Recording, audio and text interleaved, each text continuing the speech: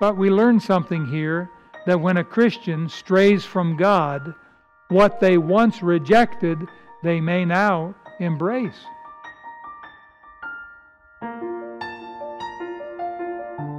So we're talking tonight about Saul, Samuel, and the witch of Endor.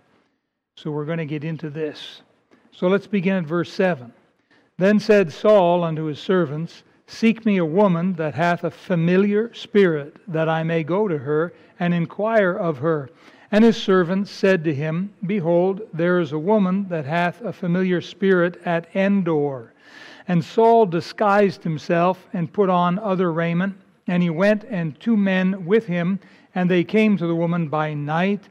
And he said, I pray thee, divine unto me by the familiar spirit, and bring me him up, whom I shall name unto thee. And the woman said unto him, Behold, thou knowest what Saul hath done, how he hath cut off those that have familiar spirits, and the wizards out of the land. Wherefore then layest thou a snare for my life, to cause me to die? And Saul sware to her by the Lord, saying, As the Lord liveth, there shall no punishment happen to thee for this thing. Then said the woman, Whom shall I bring up unto thee? And he said, Bring me up Samuel. And when the woman saw Samuel, she cried with a loud voice. And the woman spake to Saul, saying, Why hast thou deceived me? For thou art Saul. Interesting story, don't you think? Let's pray. Loving Heavenly Father, please help us to learn tonight from your word. This is a most unusual incident, a happening, a little bit of history, a story that happened. And help us to learn it and to draw some conclusions actually for our lives. So increase our faith, please, in Jesus' name, amen. Well, a lot of people wonder, did Samuel actually rise from the dead, or was this some kind of trick that went on? Now, some people think that if Samuel actually came back, then it gives them justification to mess around with spirits. They say, see, it's in the Bible. You see? And Saul was there. He was the king. And so they try to look at this for justification of spiritism. Now, the Bible means exactly what it says. There's no question about that. Did Samuel come back? Yes, Samuel actually came back. Messing around with evil spirits is bad. It's not to be done. It's not something that we're to look into. Now, was it this witch that brought Samuel back? Well, that's a good question. I think that God knew what was happening. He knew in advance what Saul was going to do and where he was going to go and who this woman was. And so I kind of think that God sort of played along with it. But Samuel came back by permission of God to deliver a message. Now, are you familiar with the map of Israel in your mind?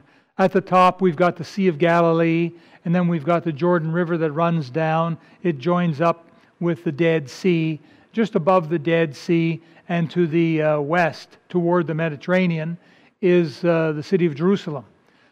Endor is a little bit north and west. So it's kind of in between the Sea of Galilee and Jerusalem.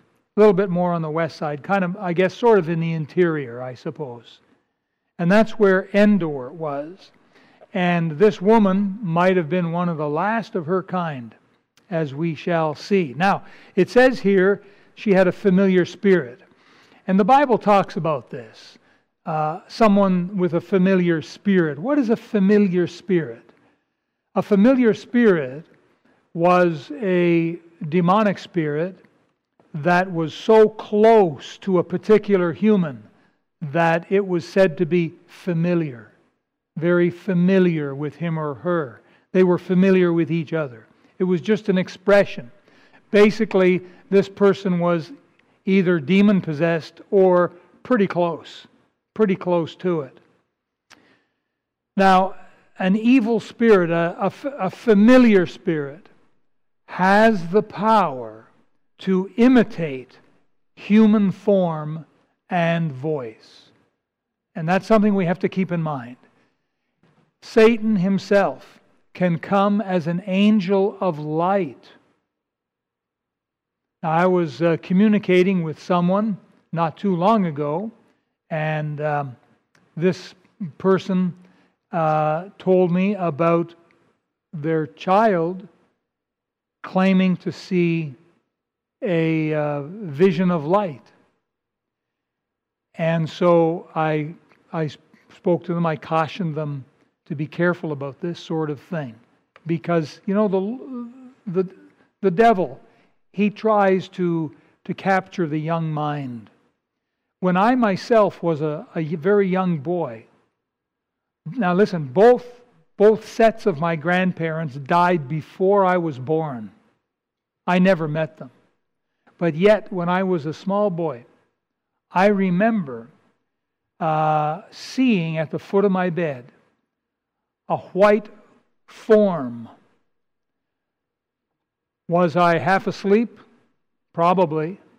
But I remember seeing a white form and sort of calling out. My mother came in the room, and I thought I was looking at my grandmother. I'd never met either one of my grandmothers. They both passed away before I was born. But yet this was what was in my head. I don't believe that that was my grandmother. It may have been just a phenomena in my head, or it may have been something that the devil was trying to mess with me. But I'm not alone. There's a lot of people that have phenomena happen to them. There's a whole culture and subculture involved with this stuff. And it goes back thousands of years. This woman that Saul went to see had an evil spirit that was so close with her that it was familiar. And these evil spirits have certain power and ability. They can do things in the spirit side of life that we don't fully understand. They live in another dimension.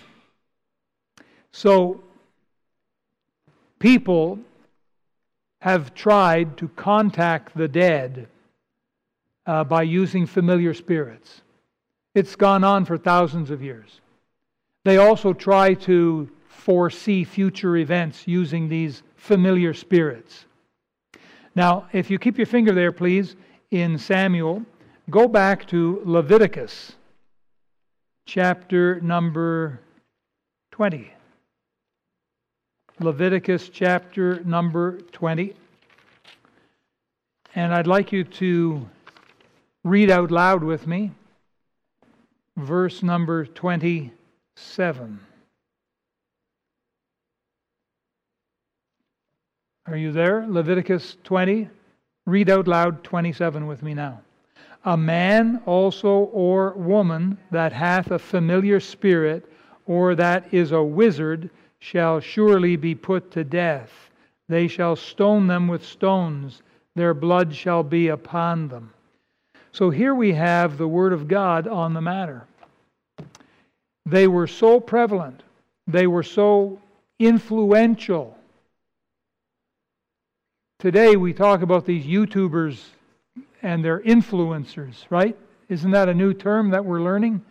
They influence you to buy certain products and try certain things. And of course they get rich doing it. Well, these people back then, they were influencers, only real devilish, and they would try to influence God's people in the wrong direction. So, God laid down a penalty here. Now, if you go back to chapter 28 of 1 Samuel, and you can see in verse 9, Saul had been following that command of Leviticus chapter 20. It says, And behold, the woman said unto him, Behold, thou knowest what Saul hath done, how he hath cut off those that have familiar spirits and the wizards out of the land. And so here we see that Saul had been busy over previous years. Now remember, Saul's his kingdom lasted like 40 years. He was king a long time, 4 decades. And in that time, there was a lot of good things he did, but there was a lot of bad stuff he did too. And one of the, I suppose, good things was that he was trying to rid the land of all of the people with familiar spirits. Well, he missed one. He probably missed more than one. But at this point in Saul's life, and it was basically the day before he died, his heart was so far from God that he didn't care about the Word of God, the commands of God. He could care less. All he cared about was his own skin, his own neck. He cared more for his own life than he did for his son Jonathan. We've seen that in a previous example of Saul's leadership, where he was willing to kill his own son Jonathan over a dumb oath that he made the people take. And if it wasn't for the intervention of those people, he would have killed his own son Jonathan. In fact, when he was out there looking for David to kill David, he got so enraged with Jonathan that he threw a javelin at his own son. Saul was a real messed up guy. Sad. And this was the last night before he died. He didn't die a very glorious death either. Come to think of it, it was basically a suicide, is what it was. But we learn something here, that when a Christian strays from God, what they once rejected, they may now embrace. When a Christian gets so far from God, things that were in his or her past, possibly alcohol or drugs, and they say, wicked, vile, they stray from God, they may go back to the bars, they may go back to where they were able to buy drugs. Things that they once rejected, when they stray from God, they may go back. That's kind of sad, but it is true. And here we have an example of Saul, who at one time was very vehement. He was going to get rid of all of the wizards and people with familiar spirits, and now he's after one. He wants one. He's definitely not right with God. So, of course, verse 10, Saul swore to her by the Lord. He's bringing God now into his sin. As the Lord liveth, there shall no punishment happen to thee for this thing. So, verse 11 now, he asks her to bring up Samuel. Then said the woman, whom shall I bring up unto thee? And he said, bring me up Samuel. Now, her familiar spirit could have easily imitated Samuel. But as I understand it, things didn't go quite the way she had planned. Now, some people think that this lady may have been something like the modern day huckster, con artist, or trickster. Remember hearing about these seances? People would be brought into a room and a lady would be there, maybe with a crystal ball or tarot cards, or maybe they'd hold hands. Oh, we're calling upon the dead soul, the dead spirit of great Ebenezer Smith to come forth. And no one will see them take their foot and, make a noise. Ebenezer Smith, is that you? If it is, make your presence known. Knock 3 times, and with their foot, they'll hit the table, and they'll bilk these people out of money. And some of these con artists were so good, and they had accomplices work with them. They had all kinds of illusions, tricks. They made things appear, smoke, and voices were heard, and lights, and sort of disembodied spirits would float through. It was all hocus pocus, smoke and mirrors. But they were experts at it, and they were bilking people.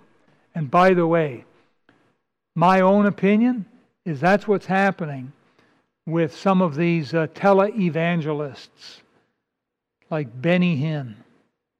Hey, there's a lot of them. Kenneth Copeland is another one. on and on the list goes. And these guys bilk people out of millions of dollars. And it's sad, sad, sad. But God is going to get them one day. They will reap what they sow.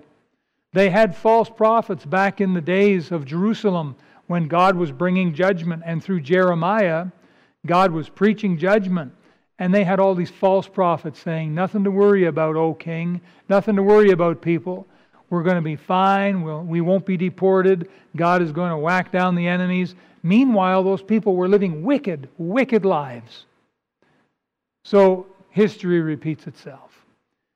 But here, we've got Saul in front of a lady with a familiar spirit. So I don't think that she was all smoke and mirrors. I think that she was the real thing as far as a familiar spirit goes. She was used to doing this. She'd had people come before her more than once. People had sought her out. This was the kind of woman she was. And of course, she would have made her livelihood this way as well, under the radar, secretly. But things didn't go the way she thought they would go. She had seen this sort of thing, and now it was different. That's why I think that God was playing along with it. And at the crucial time, God really got involved here. And so the real Samuel shows up, and not her familiar spirit. And somehow she knew it wasn't her familiar spirit. Maybe the familiar spirit told her, hey, sweetheart, this isn't me. That's the real Samuel. We don't know how she found out, but boy, oh boy. Well, let's look at verse 12. And when the woman saw Samuel, she cried with a loud voice.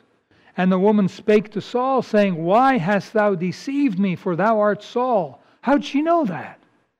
How'd she know that? Is it possible Samuel said something? Or maybe more likely, her familiar spirit said, hey, let's get out of here. You know, this man, this stranger, this is King Saul. And of course she screamed everything. And so now in verse 13, the king said unto her, be not afraid, for what sawest thou? And the woman said unto Samuel, I saw gods ascending out of the earth. Now I don't think she'd ever seen this before. There are things that happen on the spiritual side of life you and I don't want to see. If we saw half of the things going on in the spirit side, we wouldn't sleep. We'd be terrified. Listen, have you ever seen any video or photograph of some horrible thing that happened to some person where part of their body was blowing off and there's blood and guts everywhere, and you see that and you turn away, you say, oh my! Have you ever seen anything that's made you cringe or that made you turn the channel or switch it off or something? People who go through wars will see that. They're on the battlefield with their buddy and a grenade goes off or something, and they're stunned, and they look over and they can see their friend laying there and half their body is missing. And their friend is just stunned, dying and stunned. And those pictures, they can't get them out of their head. A lot of people, listen, when they dropped the bombs, the atomic bombs, on Hiroshima and Nagasaki, there were, I think, 5 guys in the bomber. The Enola Gay was the name of the bomber. It was a B-29 bomber. And they went high overhead and they dropped this. Those guys, they didn't know what to expect. They didn't realize the effect of this thing. And so they dropped the bomb. And it was only afterwards that they really started to understand, like 80,000 people were incinerated all of a sudden.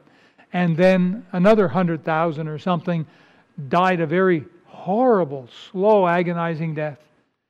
And the thoughts of that, I know this because one of those pilots, those co-pilots, wrote a diary, wrote a biography or something, and wrote about that.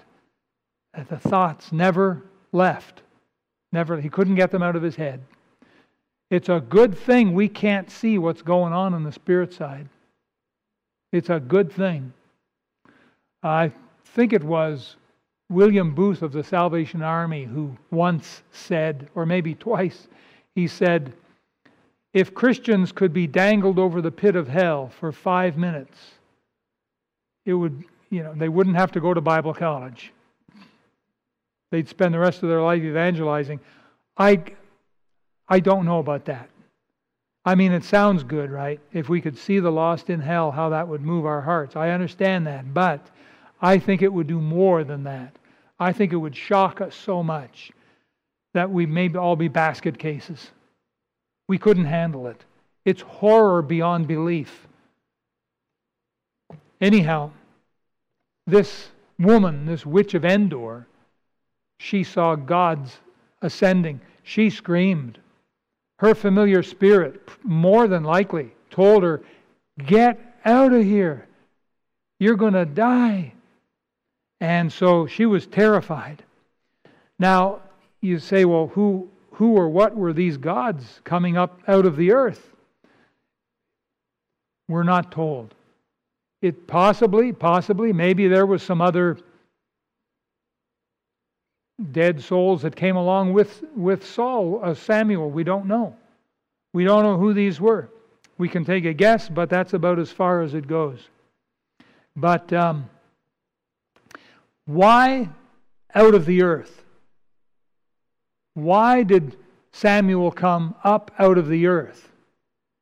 People that are saved, don't they go to heaven after they die? What's Samuel doing down in the bowels of the earth? What's going on here? Well, this, I believe, is where we need to understand the concept of paradise before Christ died and rose again. Now, for this, I'd like you to go to the New Testament. Put a marker there, would you, in Samuel, because we'll come back to that. Go to the New Testament, the Gospel of Luke, and chapter 16. Luke chapter 16. Now, this is a familiar story to everyone, I think.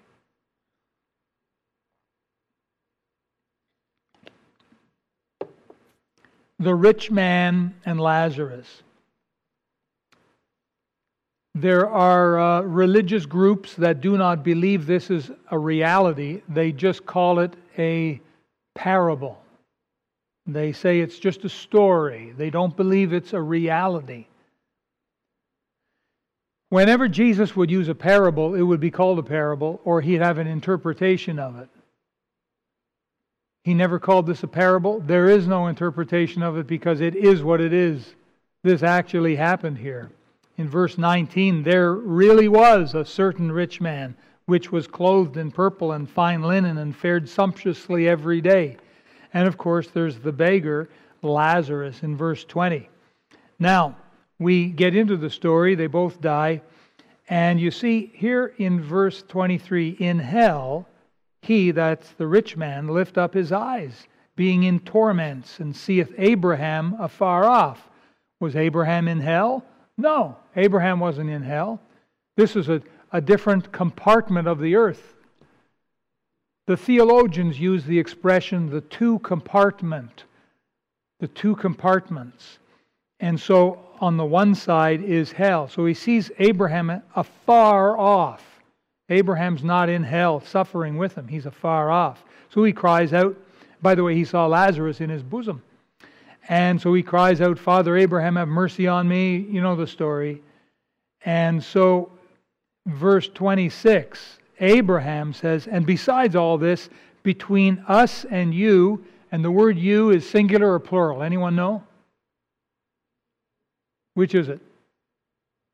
Is it singular or is it plural?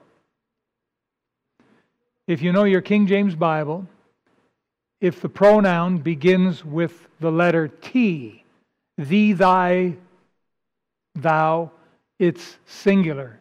If it begins with the letter Y, ye, you, your, yine, that's not a word, is it? I'm just kidding. But if it begins with the letter Y, it's plural. So there was more than one person in hell. There was a lot of people in hell. And Abraham said to this rich man, between us and you, all you folks. there is a great gulf fixed, so that they which would pass from hence to you cannot, neither can they pass to us that would come from thence. And so you see the two compartments. On the one side you have hell, on the other side you have paradise. How do you know it's called paradise? Our Lord Jesus told the thief on the cross, "Verily I say unto thee, this day thou shalt be with me in paradise." In paradise. And so God made two compartments. On the one side was hell. On the other side, we can call it Abraham's bosom. We could call it paradise. It was like a pre-heaven, if you will. And so if you turn now to the right, to Ephesians, you'll get the New Testament commentary on this paradise. Ephesians chapter 4 and verse, let's see here, verse 7 talks about the gifts that Christ gives. In verse 8, you see Ephesians 4:8, wherefore he saith, when he ascended up on high, that's talking about the Lord Jesus, when he ascended, he led captivity captive. So he would have cleaned out paradise. They were there and waiting there. And Jesus led them out of there. And if you look at verse 9, now he that ascended, what is it? But that he also descended first into the lower parts of the earth. It doesn't mean he went to hell. He went down into the center of the earth, wherever, into paradise. That's where he went. And he cleaned it out. And he brought them to heaven. Now, when we get to heaven, we're going to know for sure. Right now, we sort of see through a glass darkly, don't we? But that is the scriptural commentary on this compartment down below in the depths of the earth where Samuel was. That's why, if you go back now to 1 Samuel, chapter number 28, that's why the woman saw Samuel and some others ascending up out of the earth, because Samuel was down in this paradise place with Abraham, having a wonderful time. Now, verse 14, and he said unto her, what form is he of? And she said, an old man cometh up. So he didn't have his resurrection body yet, did he? He was still in old form. And he is covered with a mantle. And Saul perceived that it was Samuel. And he stooped with his face to the ground and bowed himself. So she describes the old man covered with a mantle. That's like a cloak. And Saul recognizes the description. Now look at the conversation that ensues after this. Verse 15, Samuel said to Saul, why hast thou disquieted me to bring me up? And Saul answered, I am sore distressed, for the Philistines make war against me, and God is departed from me, and answereth me no more, neither by prophets nor by dreams. Therefore I have called thee, that thou mayest make known unto me what I shall do. Then said Samuel, wherefore then dost thou ask of me, seeing the Lord is departed from thee? Notice that. And is become thine enemy. Wouldn't that be a terrible way to live? Huh? Verse 17, and the Lord hath done to him as he spake by me, for the Lord hath rent the kingdom out of thine hand, and given it to thy neighbor, even to David, because thou obeyest not the voice of the Lord, nor executest his fierce wrath upon Amalek. Therefore hath the Lord done this thing unto thee this day. And so they have their conversation, and Samuel delivers this message. Verse 19, moreover, the Lord will also deliver Israel with thee into the hand of the Philistines, and tomorrow shalt thou and thy sons be with me. The Lord also shall deliver the host of Israel into the hand of the Philistines. And so that's exactly what happened. The very next day, The battle went sore. Saul was hit with the arrows, and he turned to his armor bearer and he said, "I'm dying, you better finish me off, because if you don't, these Philistines are going to come and they're going to find me still alive, and they will do some horrible, nasty things to me. So you need to finish me off." The armor bearer wouldn't, he was too afraid. So Saul took his own sword and managed to get up and fall upon it. And so that's how he died. He died a suicide death. I believe there's 5 suicides in the Bible. None of them are any good. They're all filled with despair, sorrow, fear, hurt, pain, all of the rest.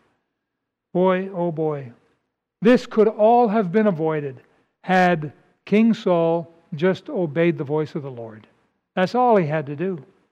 And God is very patient and loving and gave Saul numerous times to repent and to get right. So here in Samuel, Saul's consultation with the witch at Endor was probably the consummation of his disobedience to God, because he literally has gone to the devil at this point. Now, if you would, please turn to the right to the book of 1 Chronicles. And just to show you here that I was telling you the truth, you see verse 13. 1 Chronicles chapter 10.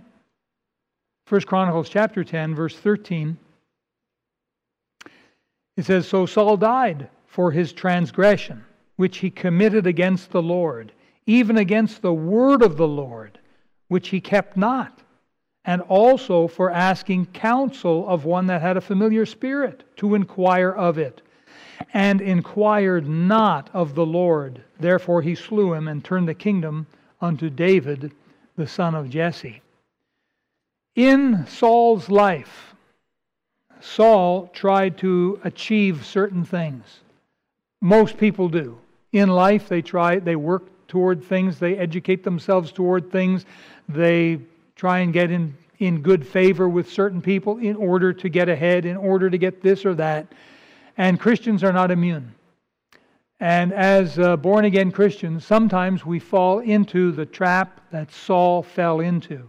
We get our eyes fixed on something that we really want, or we think we really want, and we'll sacrifice just about anything to get it. You know, before Saul was given the kingdom, he was a pretty good guy, really. He was tall and good-looking, and he was faithful. But when he was given the kingdom, it didn't take long, and it went to his head. And that's sad. Sometimes we want something so badly, and when God says, okay, and He gives it to us, that's the beginning of our downfall.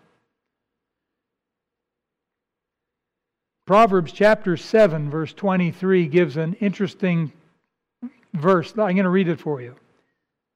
Listen to this. "As a bird hasteth to the snare." You know what a snare is, right? It's that trap to catch a bird. "As the bird hasteth to the snare, and knoweth not it is for his life." So the bird is being attracted by some kind of bait, something it thinks is good to eat. And it can't get there fast enough. And it swoops in. And that's the end of it. Right? Now an example of that is in Proverbs 28:22. "He that hasteth," just like the bird hasteth to the snare, "he that hasteth to be rich hath an evil eye." Imagine that. "And considereth not that poverty shall come upon him." You know, people who play the lotto, there's only one thing worse than playing the lotto, right? And what is that? Winning the lotto. Because now, boy, you have every crook criminal, con artist, everyone who... Hey, do you remember being back in high school? And maybe you saw some kid who had a car. How popular was that kid? Especially if it was a good-looking car. They were number one on campus. Take away the car. What happens to the kid? Gone. Yesterday's news. It's sad but true. You get something of value and you think, boy, this is great. Yeah, so does every other crook in the neighborhood. Have you noticed that there's been a lot of crooked stuff happening in our neighborhood? Have you noticed that? We've had some pretty weird things. Violence. The shooting of street people. Downtown, was it on Hastings or something? A woman, a street person, had her head set on fire. There's attacks going on. Out in Coquitlam. No, out in Chilliwack. There was another shooting. A couple of people killed there. Boy, oh boy, I tell you, it's a strange world, isn't it? Yeah, well, anyhow, there's a lesson to be learned here from the life of Saul. If God has blessed you with some things, praise the Lord and thank Him for it. But the mistake that Saul made was getting his eyes on something and getting his eyes off of the Lord. So we have to be careful of that, don't we? Yes, amen? Well, there you have it. The life of Saul, Samuel, and the witch at Endor. So if you're going to be anyone, I guess be a Samuel, not a Saul, and not a witch at Endor. Okay? Let's pray now. Thank you. Thank you for watching the message today. We invite you to join us again every Sunday and Wednesday for more inspiring messages from God's Word.